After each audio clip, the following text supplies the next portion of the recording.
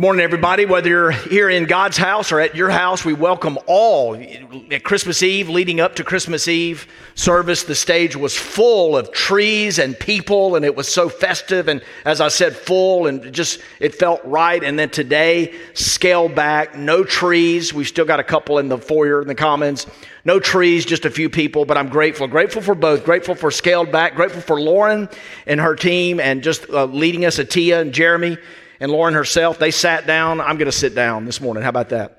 Back in first century, I've taught this before. I don't know if you remember or know this, but back in the first century, teaching was this way. The rabbis in the rabbinical tradition, rabbis would sit and teach, and their listeners would stand. Isn't that different? Do you know that in biblical times, first century Palestine? The teacher would sit and the listeners would stand. Would y'all do that? Yeah, you're laughing. That already answers the question. No way. Okay, no way I would ask you even to attempt that.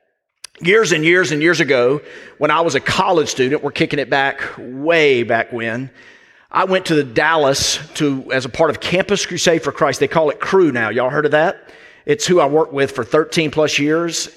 And I went as a freshman to a Christmas conference, and the conference was held at the Dallas Lowe's Anatole. And incidentally, that year, Boston College was playing for a title. They had a Heisman Trophy winning quarterback named Doug Flutie. Y'all remember Doug Flutie? And Doug Flutie was staying at the hotel. We were stalking him bad. And there I was in a ballroom with about approximately 1,500, maybe 1,800 college students. And I was there. My motivation was a girl, honestly. And in this ballroom, Bill Bright stepped up and he spoke. And in his words, I wrote it down from a journal, and I want to get every word right. He said that we have to fight society because there's a societal pull in us. He's right, Romans 12. The culture tries to squeeze you into its mold. And he put it this way. He said that if you're not careful, he knew he was talking to future leaders, students who would go out and try to change the world. He said society pulls us this way, and we scurry mindlessly, getting and consuming. And so what he asked us to do is to take what he called countercultural action. I wrote all these words down in a journal. To act counteractively. In other words, don't just act, but you've got to act counter to the ways of the world. The world's going this way. And do you know this? In following Jesus, you need to be able to love the world, but to go this way. It's not about the church is hollow and empty in many ways today, spiritually speaking, metaphorically speaking, because we've tried to follow fads and be trendy and be hip and cool. But to follow Jesus is to live counterculturally. Like every young person, I really want you to hear this, but old people too. To act, to take counteraction. And he put it this way: we need to be stretched to live our best, awakened out of dull habits, and shaken out of petty, trivial, busy work. And I wrote that down I wasn't a good note taker as a college freshman. Remember, I was there for the girl. But I didn't get the girl, but God got my attention that day through the speaker. And he presented a way to take counteraction, to be awakened, to be shaken, to be willing to be stretched. And so before I share that with you, I would just say, hey, to what extent are you maybe even this morning willing to be awakened out of dull habits, to be shaken out of petty, trivial, busy work? In what way are you willing to be stretched to be your best self? And here's what he offered to us. He offered to us what Jesus offers to everybody. Given to us in a purpose. For us to begin this year, I want you to think about what ways can you be stretched to be your best? What ways can you be awakened out of dull habits in your life? What ways can you be shaken to move away from petty, trivial, busy work? To think about a life that matters. And Jesus offered an invitation to everyone. And it says after the resurrection, this is after Jesus had done his thing, and it says that they gathered, and the disciples, that some doubted and some worshiped. That's us today, right? That's balcony, that's lower level, that's overflow room. We got some folks in the overflow room because we have to distance ourselves socially. We got a lot of people at home. We love you. We're thinking of you. Hey, listen, some of us are doubting and some of us are worshiping. And Jesus, in the midst of that, knowing what was in front of him, he said, I have all authority. All authority has been given to me in heaven and earth. You know this is the Great Commission. And he said, go and make disciples. So if you're here this morning, say that. I'm going to point at you. I'm going to say 1, 2, 3 and point at you. And I want you to say make disciples, okay? 1, 2, 3. Let's do that better. 1, 2, 3. If you're at home, you're Facebook Live, some of you type that in so we'll know you're there. Just type in make disciples. And here's what Jesus did not say. This invitation that can help awaken us and shaken us and cause us to think about how we can stretch our lives for something that really matters instead of living like ants on an ant heap, just scurrying mindlessly about. Jesus said, go and make disciples. Jesus, incidentally, did not say, go and make Christians. In the scripture, let me ask you, in the scripture, how many times do you think Christian is mentioned? Obviously, it would be the New Testament, right? How many times from Matthew to Revelation to the maps even is the word Christian mentioned in the Bible? What would your guess be? I don't want to hurt anybody's pride. I would have you turn to the person next to you, but your ego may be bruised. But just in your mind, at home, in the house, what would you guess? Christian, oh my goodness, that's got to be, 1,000 times? 1,000? Would anybody guess 100? Ready? Drum roll. 3. How many times is the word disciple used in the New Testament? 268 times. If you were to Google this, how many Christians are there in America? What would you answer? What do you think the answer would be? Not necessarily how you would answer that, but what would your search engine, what results would your search engine, do you think, deliver to you? Here's the answer. 245 million. So you know how many people there are in America? Nobody knows, but estimated there's 328 million people in America, and they're telling us that 240 people self-identify as Christian. And so I pause there and I say, hold on. We've done okay, but there is in our world a repudiation of religion. There's a subtraction of faith. There's an increasing secularization of our culture. Are you telling me, Google search engine, that of 328 million people living in America, we're only talking about America, that 245 of us are Christians? I was so troubled by that this week that I wrote a poem. Yeah, you're not going to say oh after I read the poem. Appreciate it, Tia. Y'all need to talk back like a Tia, some of y'all. Come on. So I wrote a poem. It's my anniversary. I write poems. I don't know if you know this. I try to curtail them and tailor them to different settings. Our anniversary is next week. Remember that, Susan? So I've written you a poem that you'll appreciate. I don't know if you're going to appreciate this poem, but here's a poem, okay? I'm a Christian. I go to church when I feel like it. Sometimes I go once a month. When I go 3 times a month, I pat myself on the back. I'm a Christian. I'm a Christian. I have a bar. I have a bar that I try to live up to, and when other people don't live up to this bar, I look down on them. I'm a Christian. I'm a Christian. I take what helps me from the Bible and throw out the rest. I'm a Christian. I'm a Christian. I support Black Lives Matter, the movement. You don't? I'm done with you. I'm a Christian. You support Black Lives Matter, like the movement? I'm done with you. I'm a Christian. I'm a Christian. I've never read the whole Bible. I'm a Christian. I'm a Christian. I've never faithfully served in the church that Jesus loved and died for. I've never really faithfully attended a church. I'm a Christian. I'm a Christian. I've never used my finances to invest in kingdom things. I give occasionally based on feeling, but not based on rock solid, crystal clear, biblical truth. But I'm a Christian. I'm adding to my poem as I go. I'm a Christian. I've never discipled another person. If I come to church, I never bring anybody with me. I'm never investing in people and neighbors and coworkers and seeking to invite them. I'm a Christian. I post things that say I care on my Instagram. I really want people to think I care. I don't really do much about it, but I really am driven by people thinking that I care. I'm a Christian. Part 2 of my poem. I'm a disciple. My whole purpose is to glorify God and enjoy Him forever. I'm a disciple. My central aim is to love God with all my whole heart, soul, mind, and strength. I plagiarized a little bit from the Bible. And to love my neighbor as myself. I'm a disciple. I love everybody no matter what, even my enemies. I'm a disciple.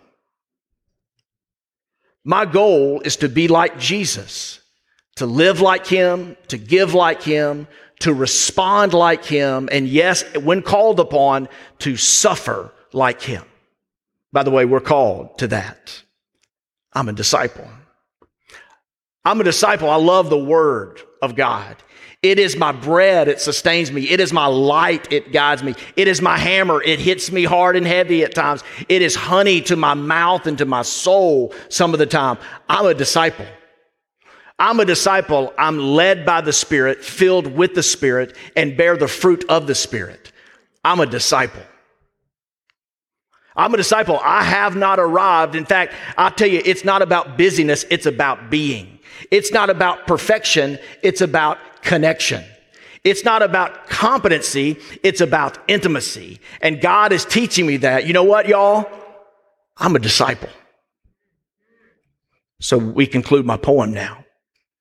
And in concluding the poem, I want you to turn to a passage of Scripture, because after that poem, we probably need a passage. 2 Peter chapter 1, and we're going to read verses 3 through, I think, 10. 2 Peter, so if you have your Bible, 2 Peter chapter 1, verses 3 through 10. I just feel like starting the new year by doing this. Just gives me some authority up here. 2 Peter chapter 1. A lot of you are going to look at the screen. After my poem, written Thursday, we need a passage written a long time ago. All right, here's Peter, and he says this: His divine power has granted to us all things that pertain to life and godliness through the knowledge of Him who called us to His own glory and excellence, by which He has granted to us His precious and very great promises, so that through them you may become partakers of the divine nature. Notice this progression: having escaped from the corruption that is in the world because of sinful desire. For this very reason, make every effort to supplement your faith with virtue, and virtue with knowledge, and knowledge with self-control, and self-control with steadfastness, and steadfastness with godliness, and godliness with brotherly affection, and brotherly affection with love. For if these qualities are yours and are increasing, they keep you from being ineffective or unfruitful. For whoever lacks these qualities is so nearsighted that he's blind, having forgotten that he was cleansed from his former sins. Therefore, brothers, be all the more diligent, sisters too, to confirm your calling and election. For if you practice these qualities, you will never fall. I have met a lot of ineffective and unproductive Christians. I have never met an ineffective, unproductive disciple. There is no problem in this world that can't be solved if you're an apprentice of Jesus. This world doesn't need nominal, convenient, watered down, self-identifying Christians. We need learners and students, people who will take time to sit at the feet of the Master. I'm going to keep preaching this. He's the greatest mind that's ever lived, the greatest teacher that ever taught. He gives the best gifts ever given. And if you see the progression of this passage, look, I'm just telling you, that day as a college freshman, I've had plenty of bumps and bruises along the way. I've made many detours. I've almost wrecked my life and ended up in a ditch. Just a little of my story. But I'm telling you, as a college freshman, I went somewhere to get a girl, and God got a hold of my life. And I sat there that day and I thought, I don't want to be ineffective and unproductive. Like, I want to be led by the Spirit and filled with the Spirit and bear the fruit of the Spirit. I want to be a disciple. I want to go and make disciples. I don't want to go and make nominal Christians. I want us, as we begin the year, to be a church of great disciples. If you'll remember back in the fall, we did a Faith and Culture series, and I talked about 5 shifts that I think our church should make. I said that word a bunch in church. I want to be careful that I pronounced it correctly, but 5 shifts that we need to make. And one of them is, I said, we don't want to just keep people. We want to form people.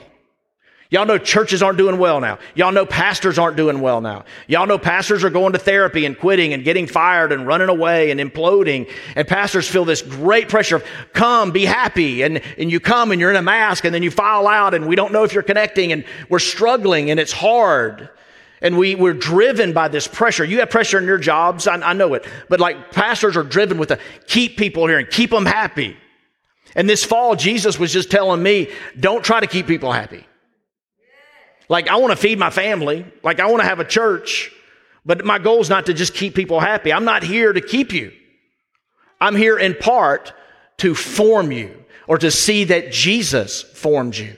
Go and make disciples. So pretend with me for a moment.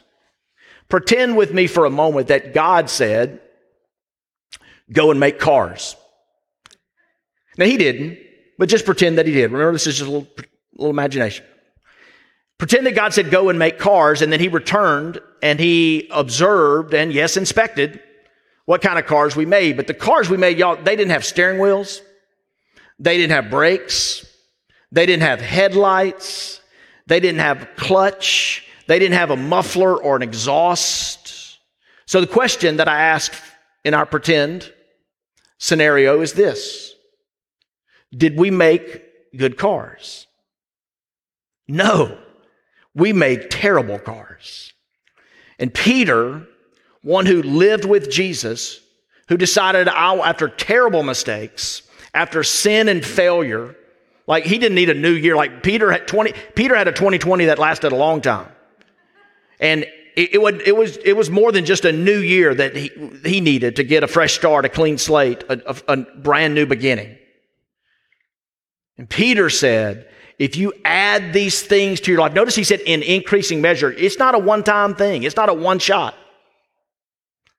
But if you add these to your life, if you partner with God and see these things added to your life, look, that's the kind of disciples we want to build. What did he say? Hey, faith. Faith. And then you add to that, you supplement that faith with virtue.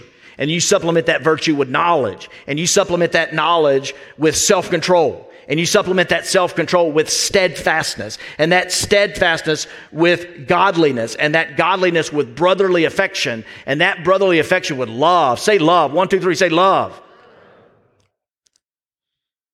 That's the kind of disciple that God wants to make. Let me let you avoid guesswork and speculation.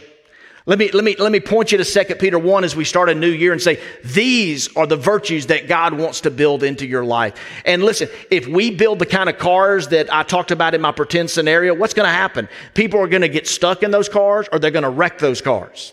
And I don't know what's worse, maybe the wrecks. But if we build cars with no steering wheel and no wheels and no mufflers or exhaust or brakes, those cars aren't going anywhere or they're going to end up in collisions needing bad repair. And so let's make disciples who have faith and virtue and knowledge and self-control and steadfastness and godliness and brotherly affection and love. Some of y'all don't like hugging. Some of y'all are so happy with, not the pandemic, of course, not with death and a dreaded disease, but you're kind of happy that you get to be your introverted, non-affectionate self. And I just want to say this morning, I hate y'all. I mean, if you've been enjoying this, no, I'm kidding. But look, like God wants all of us, okay? God wants all of us to grow in our ability to share brotherly affection. So these virtues need to be present.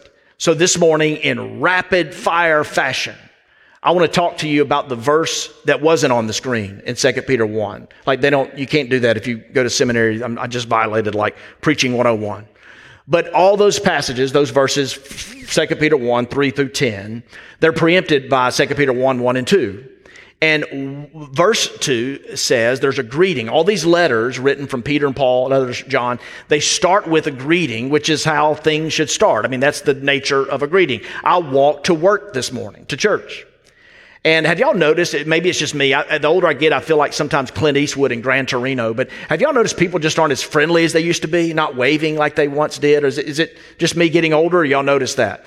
And today was refreshing because I bumped into some people. There were some walkers and some runners and some dog walkers. There was actually an elderly person bird watching this morning, and people were friendly. It was really good to see. But I've noticed recently that people don't wave like they used to. And that hurts my feelings. Like I drive by people and I'm like, or walk by people or run by people. And I'm like, I'm a human and you're a human and I've got a being and you've got a being. And like, you could be way over there in another continent, or I could be. And like, but just for one split second, we passed each other.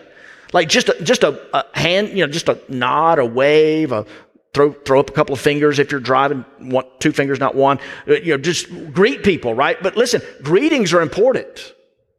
I can tell about culture. I can tell about your family culture, or your staff culture, your work or education culture by how people greet each other. How do you greet people? And greetings are important, and the letters of the New Testament tell us that, hey, we have a heavenly Father. We're brothers and sisters. We ought to greet each other in a proper way. You know the main greeting of the New Testament? You know what it is? Some of y'all know this. Grace and peace. Grace and peace. First word, grace. And so in rapid fire fashion this morning, I want to quickly say 7 things about grace. And the first one is this: grace is possible. You see it on the screen. That means it's true. Grace is possible. Here's the thing. What's the opposite of grace? If you're scholarly from the Bible, you would say the law. And you would be correct. But what's the opposite of grace? Let's just do common man. What's the opposite of grace? I would offer this: performance. I would offer performance. I would offer earning.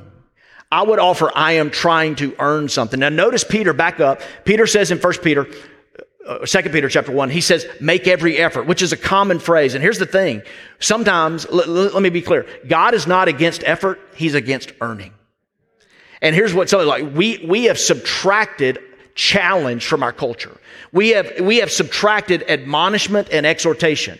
You guys, gals, watch some football over the week and weekend. You probably did. You probably feasted on it. Man, that is a challenge culture. That is hey, get out there and do your job, and if you don't, I got somebody right behind you who's coming in.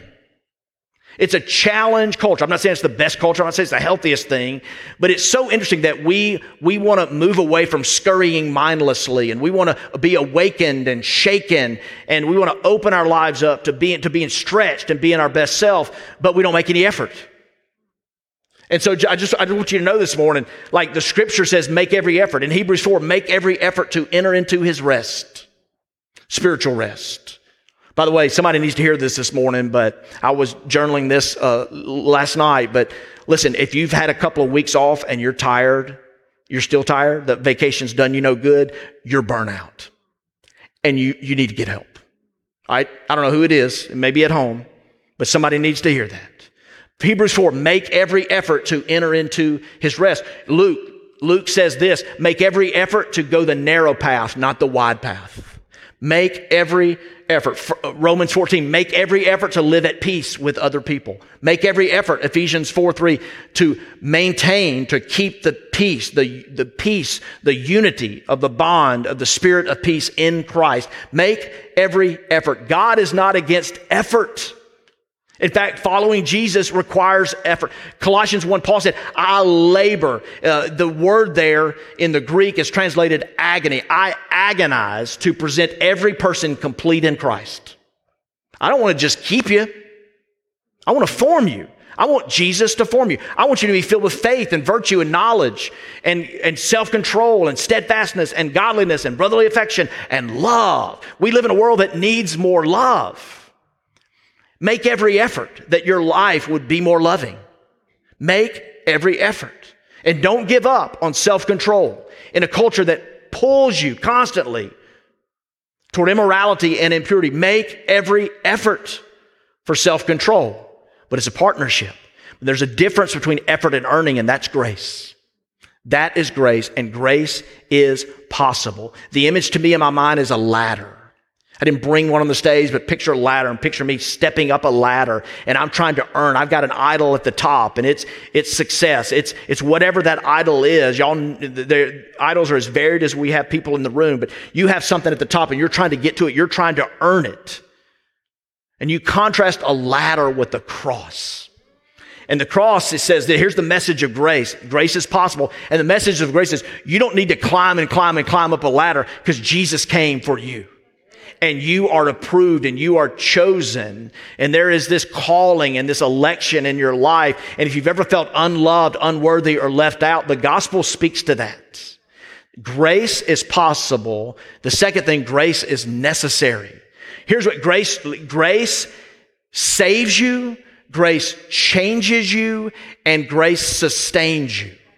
Grace saves you.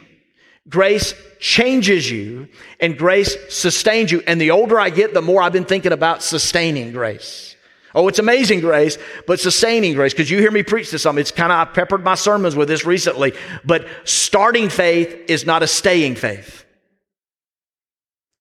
And a lot of you have not built your life, and you are not doing anything to build your life to have a staying faith. A lot of people can start. When I went through my first midlife crisis, I started running marathons, and I finished all of them but one. It's hard to finish a long race. It's easy to want to quit. A lot of people sign up, but you got to count the cost. You got to make the effort. You got to try to finish. It's demoralizing and humiliating to get a DNF and like me to end up in an ambulance that took me to the hospital.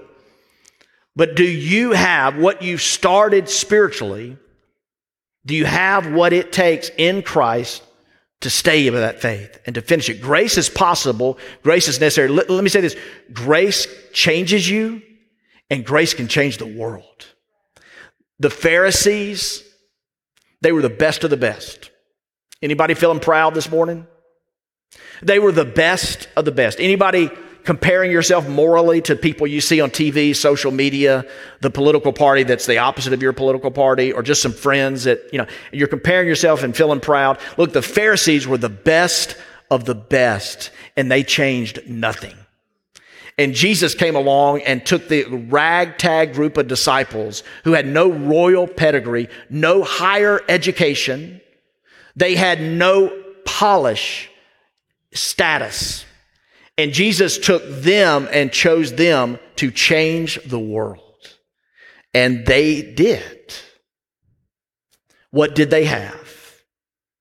Going back to the car illustration, I think grace is the wheels on the car. It makes it all go. And this group of disciples, they had grace. Grace is possible. Grace is necessary. The third thing, growth in grace is gradual.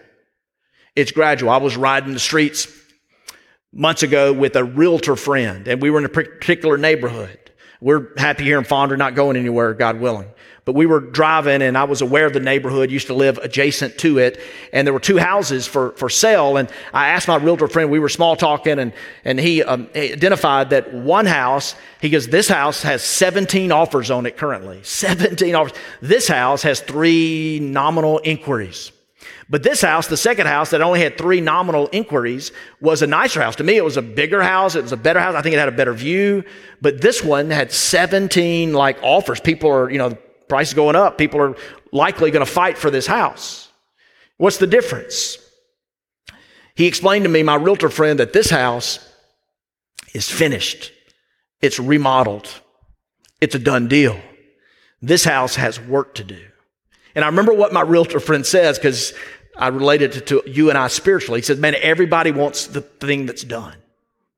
Everybody wants the finished product. And you know who says, I'll take the fixer-upper? A disciple.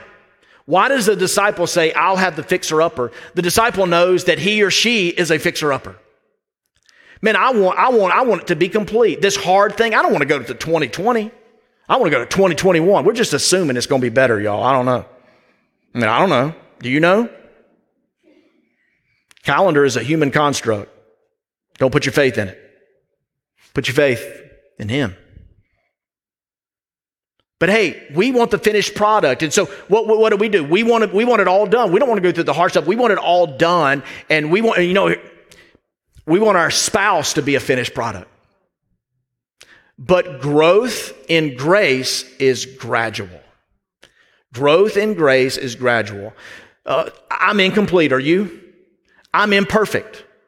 I'm in process. I'm in progress. I'm under construction. Are you? Is it just me? It's you too. I'm incomplete. I'm incapable. I'm imperfect.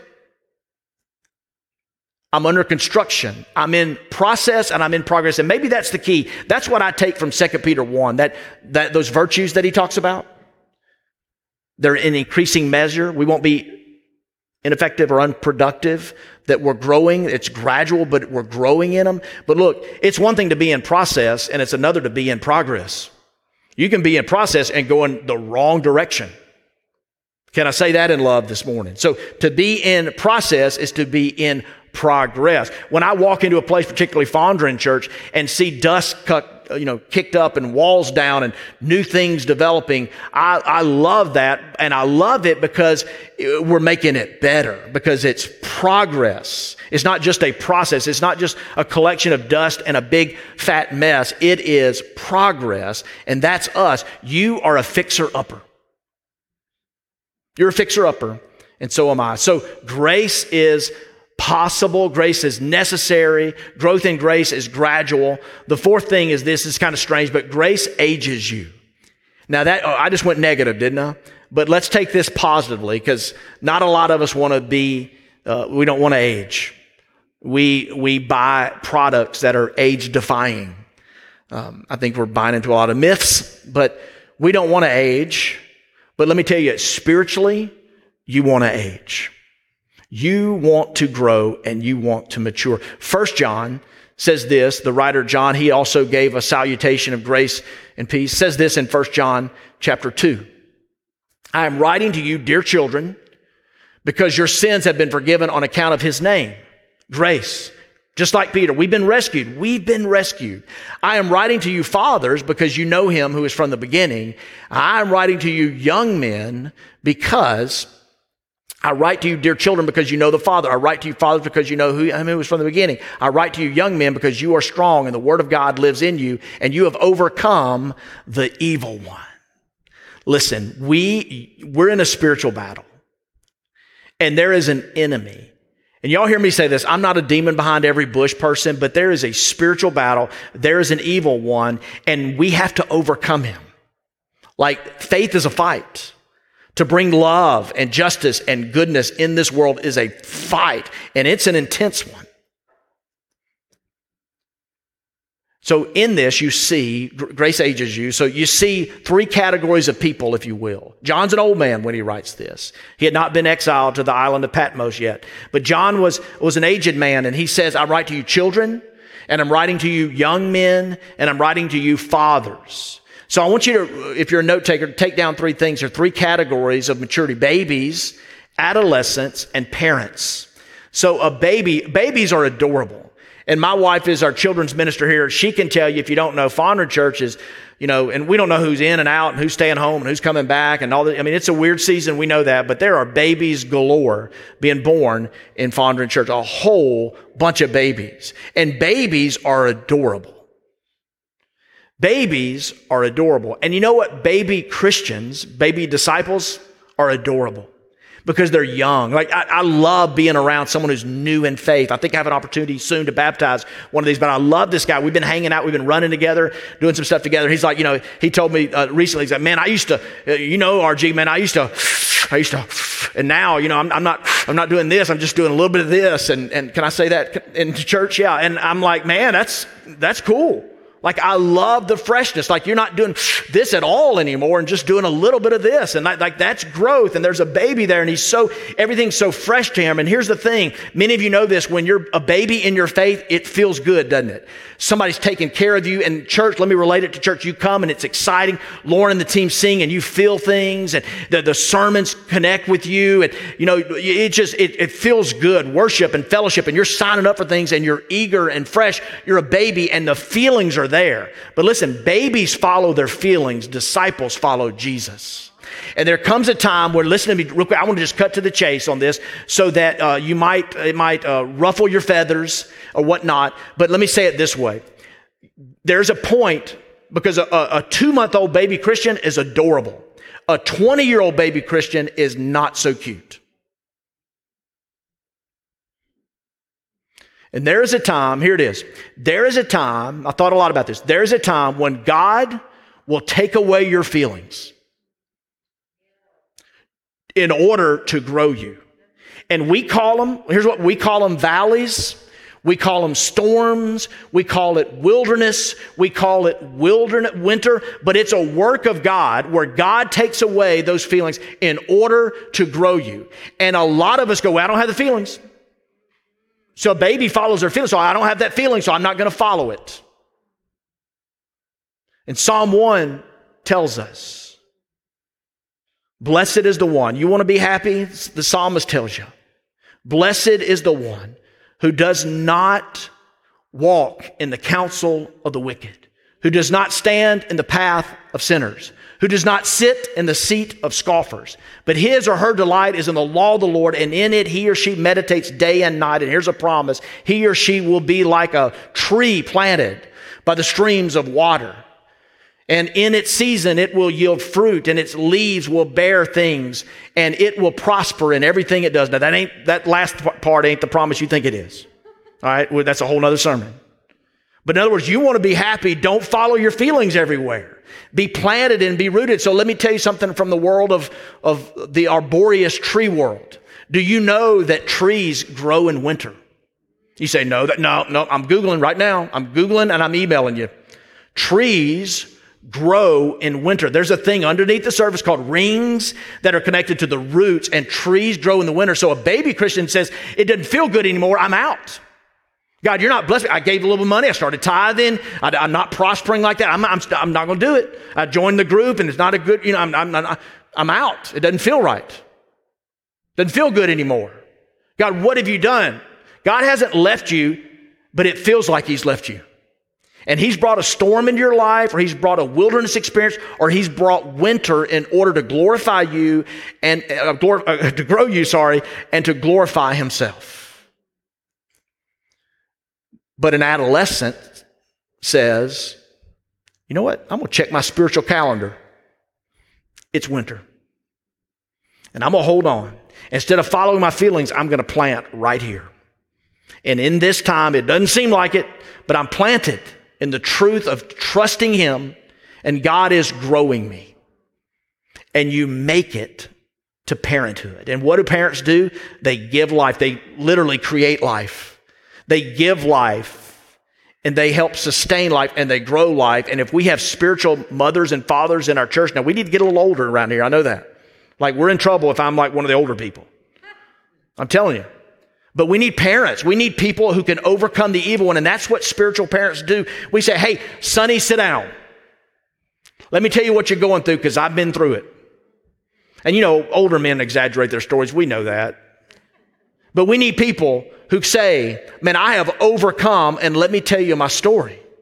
And they've done it. But no one will get there, and you won't get there either if you just follow your feelings. But if you say, I'm going to plant. And I want to be a testimony to say, I've learned a little bit about this, and there's a degree of happiness in my life that comes from saying, I'm just going to plant. 2020 has not been a good year for us in some ways. We have walked through difficulties and pain. But to plant and say, God, I trust you. You have never failed me before. And I threw this up on my IG story recently, but man, God keeps his word every single time. Every single time. Where are we? I got 7. 5th one, I believe it is. Grace is organic. Grace is organic. Look at me. There's not a formula. You planners, you young Christians that go to the conferences and read the books from the rock star celebrity pastors at the mega churches, there's not a formula. There is not a formula.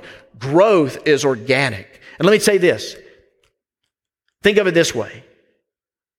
What would grow an orchid would drown a cactus. What would feed a mouse would starve an elephant. But what do all four have in common? An orchid and a cactus, cacti, and mice and elephants, they all need food, air, light, and water. All four. but they need it in different amounts and in different conditions. And listen, you struggle with different sins than other people. You learn differently than other people. You relate to God in different ways. Any parents, like actual parents in the house, you know, hey, all your kids are different. I never have a parent say, all my kids are just alike. Like, what are you doing if they're all alike? Every time I talk about, man, I got 3 kids, they're all so different. That's a good thing. That's a good thing. Like you want the same values in all of them, but you want them to express themselves. Hey, listen to me. Church is not about conformity. Jesus never said, I pray, Father, that they would be identical. Never prayed that. He said, Father, I pray that they would be one. You see the difference? But not identical. Don't be identical. You walk your path. And by the way, don't pressure your pastor to be a certain way. If you have another pastor, you watch him online, that's awesome. He's probably a way better preacher than me, a better pastor than me, but don't try to conform me into him. I got to be who I am. Are you with me? You got to be who you are, because we learn differently, we struggle with different sins, and we relate to God in different ways. From one of my favorite writers, he puts it this way. Our great model for this is God himself, for he always knows just what each person needs. Can I get an amen? He had Abraham take a walk, Elijah take a nap, Joshua take a lap, and Adam take the rap. He gave Moses a 40-year timeout. He gave David a harp and a dance, and he gave Paul a pen and a scroll. He wrestled with Jacob, whispered to Elijah, warned Cain, and comforted Hagar. He gave Aaron the altar, Miriam a song, Gideon a fleece, Peter a name, and Elisha a mantle. Jesus was stern with the rich young ruler, tender with the woman caught in adultery, patient with the disciples, blistering with the scribes, gentle with children, and gracious with the thief on the cross. God never grows 2 people the same way. God is a hand crafter, not a mass producer. Next, we're wrapping up. Grace is observable. You know it. You see it, and you know it. Jesus never said you'll know people by how they self-identify. He said you'll know people by the fruit of their life. Look, that's so true. That's true. Anybody, are you looking to hire somebody? Are you looking to date somebody? Are you looking for a church to join or a group to connect with? What's the fruit? What are they showing you? Not their potential, but their actual. Like, what do you see in their life? And when someone is living with grace, it's observable. Here's the thing. Attitude is so important. Motive, so vital. And you can go and do. And some of us think, and this is the fault of the American church, and man, if it's I'm probably a part of the problem. God help me, forgive me, heal me. But if you think discipleship is busyness, no, it's not. If it's just doing a bunch of things. Look, I observe people, when people do a lot of stuff, they become bitter because it's like, oh, I'm giving, but nobody else is giving. Oh, I'm serving, but where are the other people? And church staff in particular have to be very careful to guard our hearts against this. But grace, man, grace is observable. You know it when you see it, and it is a thing of beauty. Grace can change you. Grace can change the world. Lastly, grace is for everybody. Hebrews 2:15, wrapping it up now, says this: see to it that no one falls short of the grace of God, and that no bitter root grows up to cause trouble and defile many. As the team comes up, here's the thing. For us to love the most unloving person in our lives is a Jesus thing. For you, when someone is so ungracious to you, for you to in turn be gracious to them is the way to follow the Master. I don't know about you, but man, the ineffective, unproductive, mindless scurrying, the dull habits and routines, the deadness, the petty, trivial, busy work is empty, and I just want to be done with it. And Jesus says, man, like, I have a purpose for your life, and it's to go. Like, you have a green light to go, but the call is to make disciples. So in the month of January, we're going to talk about what this means, what a disciple means. So would you stand and let me pray over you, and we'll close with a song.